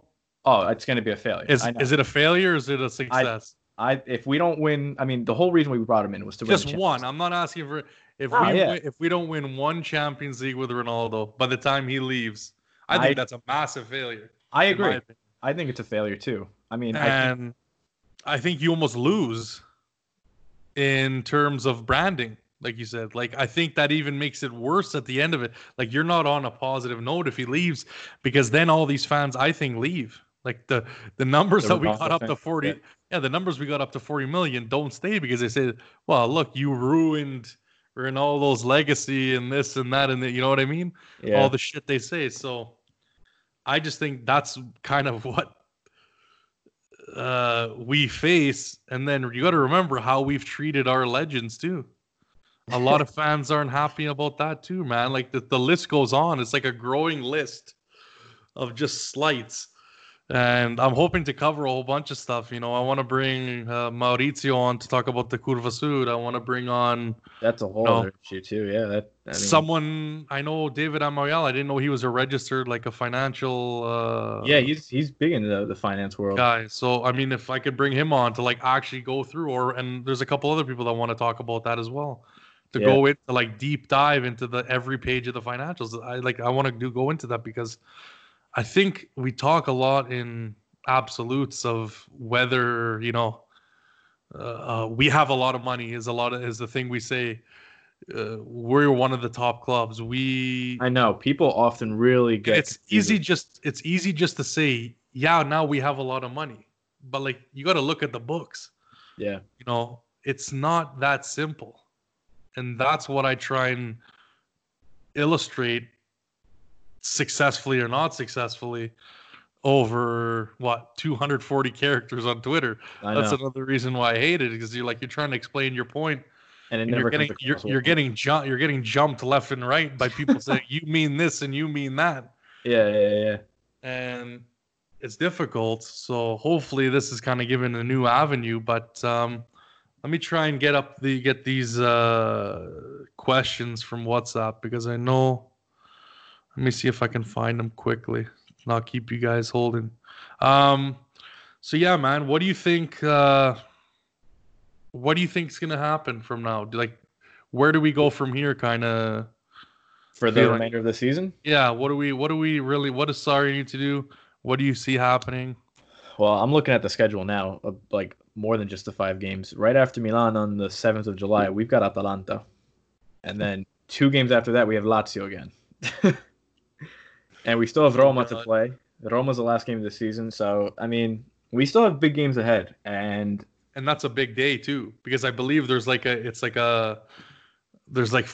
matchups on that last day. I think I think there are Roma plays Napoli or something, or Napoli plays Lazio. It's pretty intense. So, and then if you look at Lazio still have to play Atalanta, Fiorentina, Milan, Juve, and they have to play Napoli the last day. So while we're playing Roma, Lazio play Napoli. So yeah, there's still big games to play. There's still a lot of points that are up for grabs, but I don't see us really picking up maximum points in a lot of these games. Maybe we will, and it'll just be the typical Juve where we pull something out of our asses and get the 3 points out of nothing. But could be, yeah. I think that's still a stretch right now, because we haven't been able to do that. We haven't even been able to have scored a goal, let alone win. I mean, I won't be surprised if Lazio go away with the Scudetto. See, the thing is with Allegri, we were fine in the back. Yeah. We knew we weren't going to get scored on. With Sarri, we're vulnerable on both ends right now. We're very offensive, but we're not necessarily guaranteeing goals. Yeah. Right? So at least before, you could say, and not to defend Allegri, because I was on the other side of that, but at least you kind of knew that at minimum you're getting the draw almost. You're not going to be you won't be squandering a lead. Right. So it's going to be tough. There's a lot of tough. Now that we were just talking about these games, now I'm getting even more I was really excited to get into this, and now 2 games in, it's yeah, I know. The script is flipped. But anyways, Felix, who was obviously on a couple podcasts ago, couple comments. Hashtag sorry out being the first one. He expects a draw versus Bologna, and now the teams know that they can at least get a draw against Sarri. All these smaller teams will defend with 10. That's something that we're gonna have to figure out, right? Definitely, and we saw today we can't attack that. I mean, I feel like that's a certain system that I feel like you'd be able to thrive under, just because it's constant possession. You're just waiting for that space, that little opening, just to penetrate through. But we can't do that. Yeah. And if teams are going to start doing that and just pack in the back, I don't see how we're going to be able to get through. So yeah, I think we're going to be dropping a lot of points going forward. So let's get into that, because I don't think I've even last podcast, I don't think I really touched upon. Obviously we discussed that Milan was kind of sitting back, but I don't think we got into, the post-match or the pre-match against Milan. I don't think we really covered, so what are we going to do? What do you think what is the solution to that? Obviously with the players we have now, how do we, if teams are going to just sit back 10, what do we have to do? Yeah, no, I think a big problem too, we haven't seen much from the fullbacks. I mean, I know you said today Alexandre was trying to get forward, but if he went any forward, he'd be, ruled off. But that was one of the reasons why we brought Cuadrado on in the Milan game, was because Danilo was defensively strong, but wasn't offering much going forward. And I think if we just get a little bit more stability from them, getting forward and just overloading the wide areas, even if at this point, if we're looking to just get a cross in and Ronaldo's just sticking them in, which was what Mandzukic was good at. I mean, I don't know what to do at this point. This possession isn't working. It's not it's not a positional play type of possession where, you're moving it from side to side, waiting for that backside to open up. They're just going from side to side. There's no progressive play. It's not working, and I don't know. I don't think he's going to change the system. Right. If it's going to change, it's going to go back to the 4-3-1-2, and we're back at a dilemma there because you don't know who's going to play up top, who's going to play in between the lines as the number 10. I don't know. I think we're better off staying with the 4-3-3 as much as I thought we played better with the 4-3-1-2, but I just think right now we need, and another thing, Ramsey needs to get fit so that he could start. Right. I think the midfield needs to be a bit revamped, and try Bentancur as the regista. If we have to move Pjanic to the Mezzala, what do we have to lose at this point? Is it going to get any worse? I mean, well, I think that's what we're hoping. I think you put Ramsey there as the Mezzala. You keep Matuidi in there. Obviously, you can switch him and Pjanic or whatever, for whoever likes whatever side, right? Yeah. You put them on whatever side they want to play. And yeah, you go with that. I'm hopeful, to be optimistic, I hope that the brains of these players somewhat kind of wake up and are like, we got to start making runs. And I hope they start looking into these games and being like, why the hell can't we get through them? I think there's plenty of opportunities where I'm like, Ronaldo, slide the ball, or who was it? Ronaldo gave the ball to Bentancur, and then he skied it, right? Yeah. Yep. He had Dybala. Give him the ball. Put the ball wide a little bit. Obviously, I think he was still going to be in the box. And let the finisher see what can happen. Or maybe something opens up and Dybala can put it back in. Yeah. I find there's so many times where I'm going pass. It's like in hockey when you're on the power play, everyone's screaming in the building, shoot, because you have the overall, obviously the view of the whole pitch, right? Yeah. So you're seeing what's open, who's not, who's making the run, who isn't, or maybe the player is not necessarily. So I really hope they can just go over tape and just be like, hey, you could have ran in behind there, give them the ball, or this way. I find if we were to do that and if we were to clean up that part of the game and play the pressing that I think we did pretty well to win the ball back during certain scenarios, obviously not the whole game, I think we look a lot better. I think we'll get a lot more chances, but I think it comes down to players actually buying in and communicating with their teammates and saying, okay, guys, this is what we want to do in this situation. If a guy's here, this is kind of how I like I want, if I'm going to go towards the net. You look at Ronaldo, he was doing step overs, just outlet. Meaningless step overs too today. Yeah, into three players. Yep. Outlet the ball. Put it wide, and then if you got to go around. So, and again, with the Alexandro point, I'm not saying he was perfect, right? There were certain times where, yeah, he would stand close to the midfielder and not make the run. I just think in general, sometimes you're looking and he was trying to make that outlet, and he would run and then he would stop because either Ronaldo or Matuidi or whoever, Pjanic, would hold the ball and just look like this for 2 seconds.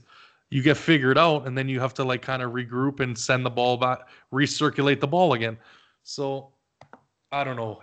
I'm hoping that we can, like I said, look at some tape and hopefully, and then again, another comment. Someone says, does the season get worse from here?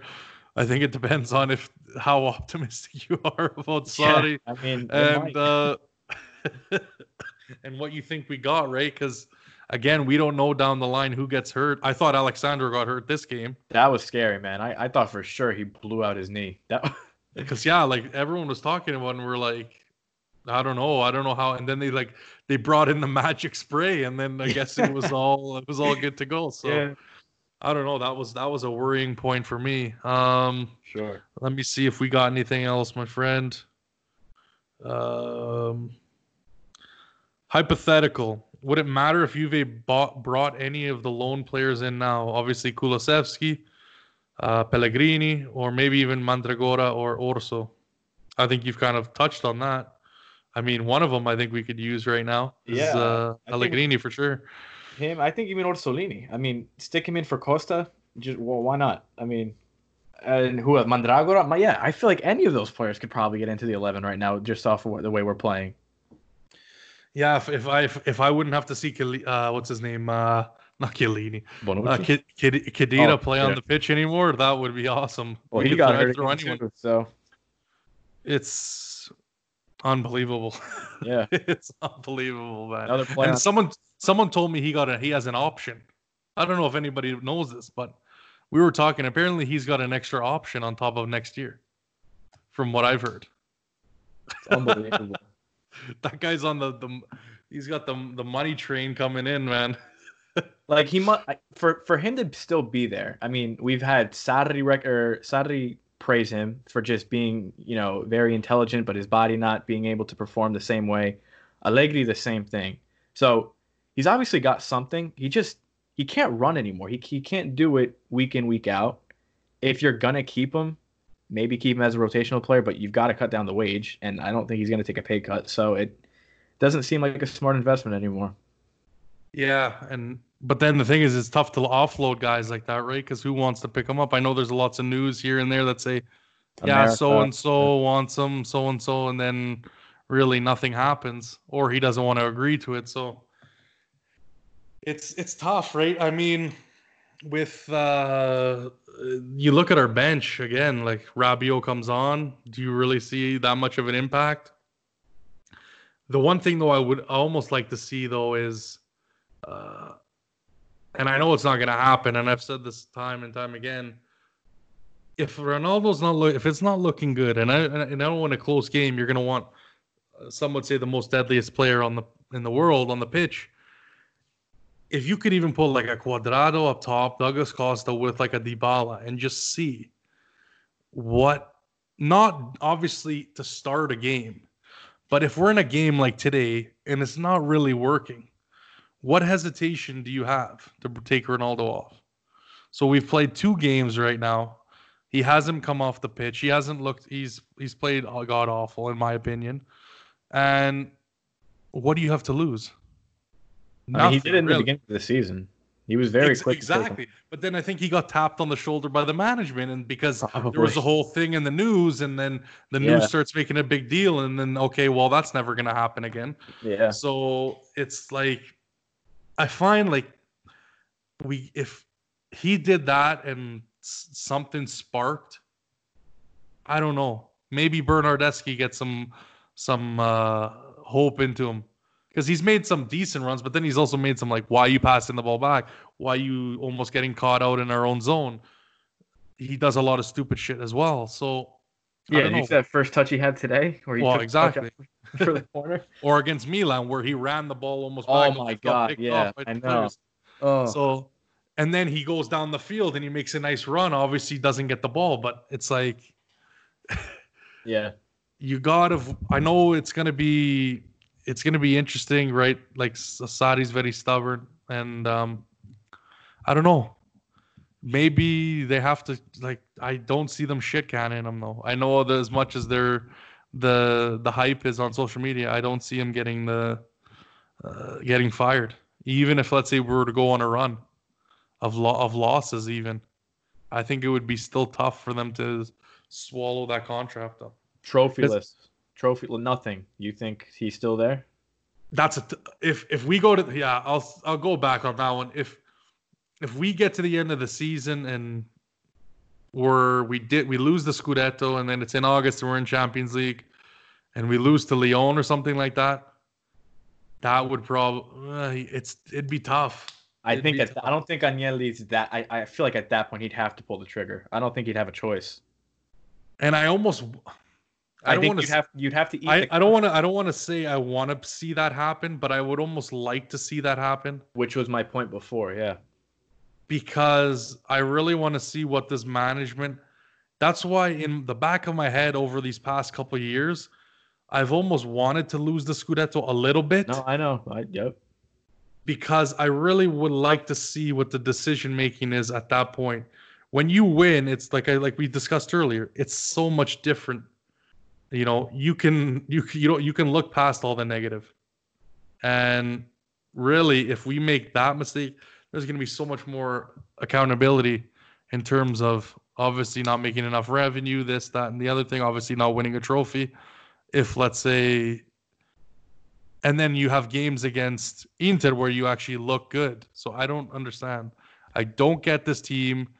I don't get how we look good and beat Inter twice, Merda twice. And That's probably just because it's Merda and it's just, you've got to beat them. That's just, I think that just comes from, that just comes, I think it just has, that game has motivation in itself where they automatically get, hyped up for it. And then they just get complacent again. I don't know.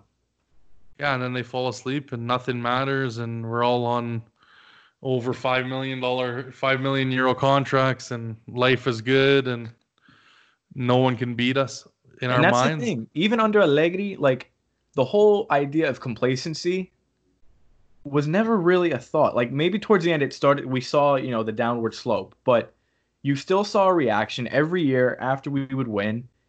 You still had that powerhouse that no matter what, the DNA was, all right, we're going to, it's winning. That's all that matters. If we lose, we have a bad game, we're going to come back and get the points again. Yeah. There's nothing like that now. They're okay losing. You want to know what I think about that whole scenario with Allegri? It's like we almost used all our voodoo powers up, all our luck is, you know what I mean? Like we would come back and we would have a good performance. But if you notice towards the end of when Allegri was the coach, the rub of the green didn't come back. Yeah. Like it was harder and harder to, push. And I just think it's in general, what really pisses me, like, again, it's that whole, I think what really buries him is what Chiellini said, if it's true. That's why I would almost hope that Allegri comes out and say, like, yeah, no, there was a fucking brawl in the dressing room and it got out of control. Cardiff? Well, yeah, when he says that we're exhausted at halftime. I don't buy it. Like, you had, like, I don't know how many days. How are you exhausted, tied 1-1 at halftime? Yeah. It just doesn't. And that's kind of like, as a coach, and some people were saying, well, how do you motivate a team? I'm like, what do you mean? How do you motivate a team that's exhausted? Well, then if you could use this, and I said the same thing, well, then you could say the same thing about Sarri. If these guys are so-called tired or this or that, or they're not feeling into it, how is he supposed to motivate? If Allegri can't motivate a team, how are you expecting Sarri? Because he's not really that type of coach either. So, I don't know. It's going to be interesting, man. I think this year we're going to really it's really going to be, I thought last year was bad. I think we're probably going to be getting to, and I know some people said, is this now in talks of, is the era over? Or I don't want to go that far yet. Yeah. Because there's still a long way to go. There's still a lot of games to play. And I think they're, as much as it's been a negative, obviously, podcast per se, but I think there's still lots to look for. Like there's things that we can do. We know don't work. There's things that we know can work, where we know there's things that we can improve on. It's just going out and executing. And really, there's not really been an execution in terms of what Sarri's been saying or what the players have been saying. So, for the most part, we hope that things can go well. And obviously, it's kind of shitty that the treble now is not going to be within reach. But it is what it is now. We can't do anything about that. But another thing that pissed me off that actually now I'm just remembering about the last podcast. We talked a little bit about the history between Juve and Napoli, and I haven't been shy about my hate for De Laurentiis, because I saw that. Yeah, I saw your tweet. I can't stand the guy. Like literally, almost dismantle. Like the guy doesn't even deserve to come within 5 feet of that damn trophy after what the hell he did to his team, and then fucking compliments to Gattuso for what he's done as a coach. because he's really kept that team from like imploding. And I mean, sure, they're not necessarily contending, but they've been way better than what they started the season with. And you know, when you have a coach who's a filmmaker, talks about a retreat and like forces players, and we're Yeah, not going to be. They were Can't falling. stand the guy. Cannot was- stand the guy. Yeah. Literally was so hoping we would have smashed him today. I was like, do it so this guy doesn't fucking get any satisfaction of winning, and we didn't. And yeah, who knows? Maybe we need a retreat. Maybe we'll go for the weekend. Yeah, they're all gonna catch secondhand smoking this. I don't know if that's a good idea either. Yeah, true enough. But anyways, you know, I think we did a pretty good job of is there anything left that you got to get out of your system, Bruno? Regarding today, I think we beat the horse pretty good. There's always different arguments, you know, between what could have been with Allegri or whatever, or what the management's doing, but it is what it is. We're here where we are now. We just got to pick up and try to get better, but I don't think that's going to happen this season. Yeah. So Bologna on Monday, that's obviously going to be away fixture. That'll be the start of the Serie A campaign again. Obviously, we have 1 point on Lazio. There's going to be, I believe, 4 games happening this weekend, so should be interesting to see how all these other teams kind of pick up and who wins and who loses, and kind of it's going to be interesting. Like I said last time, it's going to be interesting to see how everyone deals with this COVID or this basically restart. So that's the other thing, because if the outbreak does spike again, we revert to the algorithm. So yeah, I don't think that's going to happen. No, I know, but it's a possibility, and I don't know. I know Italy now is the curve is flattened, but you never know. No, but I think they were even talking. Someone I can't remember if it was Fabrizio Romano or someone else, but I believe that, or maybe it was even David Amoyal. He said something that the policy is different. It's not going to be one COVID case and everything shuts like they were talking about. I don't. Yeah, I think what they're going to do is they're going to try and like obviously individually quarantine certain players and let the chips fall as they may. But yeah, you're right. It could spike. Who knows? I mean, there was a bunch of these protests that happened, right? So yeah, and in different parts of the U.S., right? There have been spikes. Now, not necessarily it could have been from that, or obviously reopening has been happening in a lot of different parts of the world. Obviously, Italy's one, Canada, U.S., wherever. But yeah, it's going to be interesting to see with that as well. Who knows where we get with that? And then it could be playoff, or it could be, who knows, right? Could go to the algorithm if they decide. But yeah, that's going to be interesting. Now, I never asked you before the podcast, but you haven't been to Torino, have you? I have not. No. Okay, so let's you know what, to wrap it up, I think we're going to try and salvage this and make it a little bit of a positive ending. So, you know, usually, like I said before, I do Allo Stadio or at Torino, where you discuss your most memorable moment, obviously, or your first time you've been to the stadium, what you did in Turin, how long you stayed, how tickets were a pain in the ass to get or not, and maybe what else you did there, describing the atmosphere, who you met, what kind of, if you met up with any Juve fans. But, you know, if you haven't, which is obviously perfectly fine, I hope you get to experience that one day. And I hope to go back again very soon, because I'm itching to travel after this year. It's been crazy. But did you make it to any games this year? I didn't. So the first time I've been is the only time I've been, unfortunately, with my work. We're really busy kind of in the fall, summer, so it's kind of difficult to take a lot of time off. Yeah. So unfortunately, I wasn't able to. Plus, it does cost. I mean, we're going for, I don't know about you guys, but you know, I know New Jersey, Toronto, New York. It's a little bit close. Montreal is a little bit closer to Italy than Calgary is. But So we got to go an extra 4 hours just to get on one of your. Well, I know we have direct flights now, but Right. so the prices are coming down a little bit, so to say, and then depending on when you go, but it is expensive, right, to go out there and Yeah. the euro and stuff like that. So, but anyways, cut the rambling. Give us some of your most memorable Juve moments. I know today is probably not going to be one of them, but Well, I can give When you. I can. I mean, I've been to games. I just when they've come here for. oh yeah, go ahead, man. If Yeah, you've so- seen them in, I mean, I've had some pretty memorable ones, both good and bad. So, I mean, my first experience, I'll never forget that. That was after the 2009-2010 season. That was right after we finished 7th place. That was with, Diego Amauri, that whole troll team.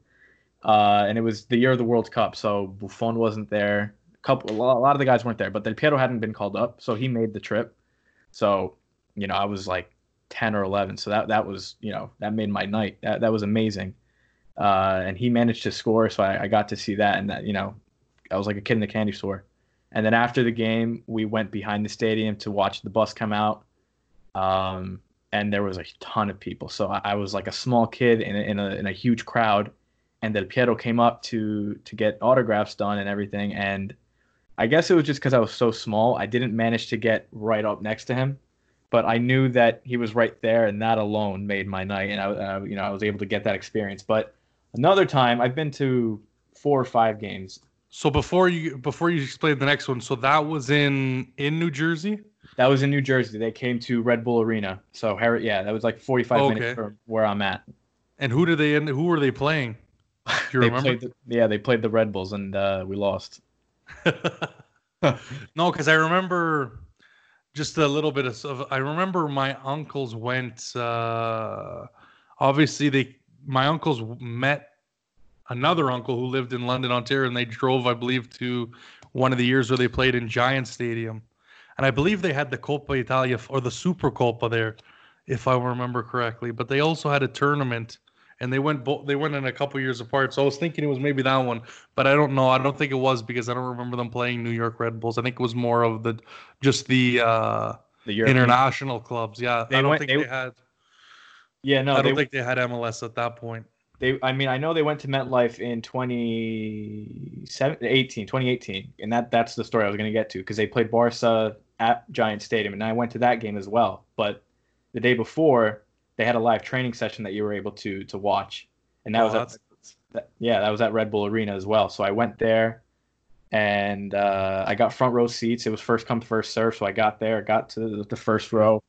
We saw Barcelona train, so I saw Messi, Suarez, Neymar, that trio. They were still there, and then Juve come on, and I had my Juve flag set up. I had a Juve scarf, my jersey, everything. They're jogging, they're doing their warm up and everything, and I had a couple friends with me and my family, and I had the scarf, and they kind of encouraging me to throw the scarf on the field to see if I can get it signed. And I wanted to do it too, but I didn't know what was going to happen, so I just said, whatever. I throw the scarf on, and immediately security starts swarming over. Oh And no way! Yeah, Pjanic, and to this day, Pjanic pisses me off because he looked right at the scarf and jogged away. And long story short, they escorted me out of the stadium, and I got charged with trespassing. What? The police told me that I was getting arrested that night, which never happened. But I got a ticket. I had to, and the day after, or the day of the game, which was the following day, we were going to visit family in Toronto. So we were from the game, we were going to leave, and I had a court date during our time on vacation. So then we had to call the municipal court and reschedule my court date for when I got back. And No. so I went to court, and I had to pay a $300 fine. Jeez, really? Just for throwing your scarf on Throwing the my fucking field? scarf. Yeah, and that day too, people stormed the field. I mean, there were people that went on the field. They were hugging the players and everything, and I basically got charged the same thing that they did, and it was just for throwing a scarf. So I've had, even though I haven't been to Torino to my a game, God. I've had my share of Juve memories. That's crazy. Yeah, no, I'm always jealous of here, like all these stories. I know I think the closest to us was, I know there was a game in Vegas that I almost went to, that didn't work. I believe they were playing Santos Laguna in Vegas, Yeah. and I didn't end up going or maybe was it Real Madrid as well? They played. It might have been a couple games. So I didn't end up going to that one. Obviously, they've had a couple games, I think, in Toronto over the I years. went to one in Toronto. Yeah. But really, where I'm from, we don't have a soccer specific stadium, or like there were talks about getting one before they did this bid for the joint bid for the Mexico, Canada, US World Cup. Obviously, some stuff broke down with our municipal government, so they didn't end up building a stadium. And then obviously, it didn't even have a chance to get into the bid, so that was kind of off the table. But yeah, there's a stadium that's used for football. It wouldn't be great, but yeah, so they don't really host a lot of games in Calgary, more of in the East Coast. So that's why I always like to hear all these stories, because a lot of it's in wherever, Miami or obviously New York, New Jersey, Boston, sometimes in LA. But who knows when that'll come back again, right? Because of all of now this pushback got canceled, and who knows. And plus with the Ronaldo accusations, they didn't even go. So they ended up going Middle East, Asia. Yeah. Yep. So who knows, man? But no, that was a great story. I feel bad because it was terrible. I didn't even get to see them train. I saw them for 5 minutes and then they kicked me out. Jeez. I saw all of Barca's training. It's funny, but it's really. Oh, it was terrible. Because then that was Buffon's last year too, so that was my last chance to see him. Well, before he came back. But yeah, it was awful.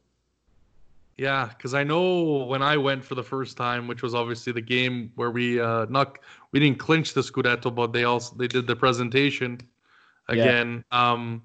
Yeah, everyone jumped on the pitch. I was so tempted, but in my back of my head, I'm like, okay, I have about a month left in Italy. Do I really want to risk something happening now?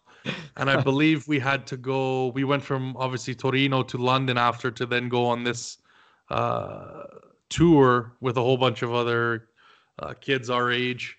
Yeah. And at the time, and I'm like, do I want to? I know. I mean, at the time my Italian was pretty good, so it's not like I would obviously not know how to communicate with them. But I'm like, do I really? Will they say anything? Would they kick you out or whatnot? I was kind of worried. It was the first time, right? So, and then plus everything that happened with the tickets and all that shit. So I didn't want to risk it, or else I should have. But it would have been fun. Maybe next Scudetto. But yeah, for sure.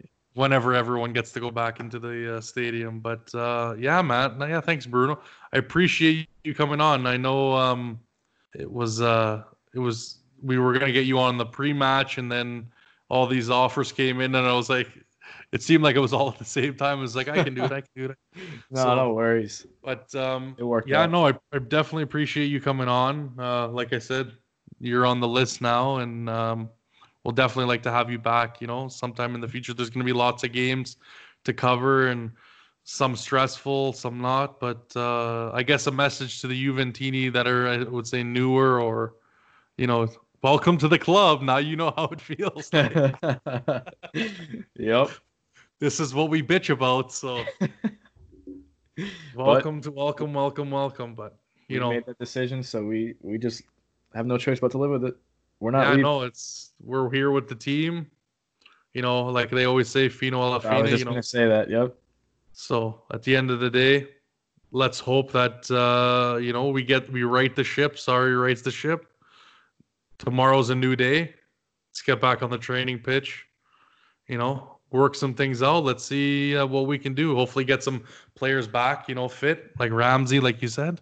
Yep. And, off to Bologna, right?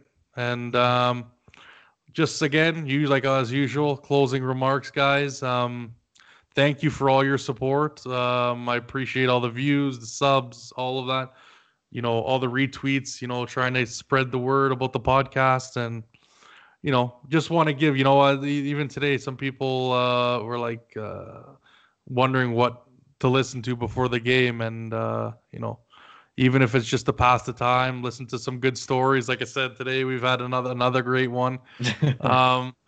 And yeah, you know, just share the love for this team and for the Black and White Stripes. And, you know, as long as we're here, really, you know, the story goes on, the history goes on. So again, I want to really appreciate, you know, everything's really come together. And, you know, again, please DM me on whatever platform, you know, either YouTube, Twitter, Instagram.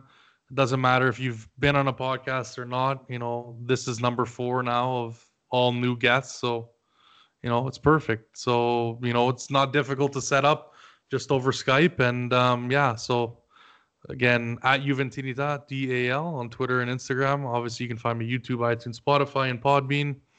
And yeah, just keep your eyes posted to Twitter, and that's where pretty much I'll announce when everything kind of finalizes, because it takes a little bit of time between the platforms for them to actually post. Some are quicker than the other.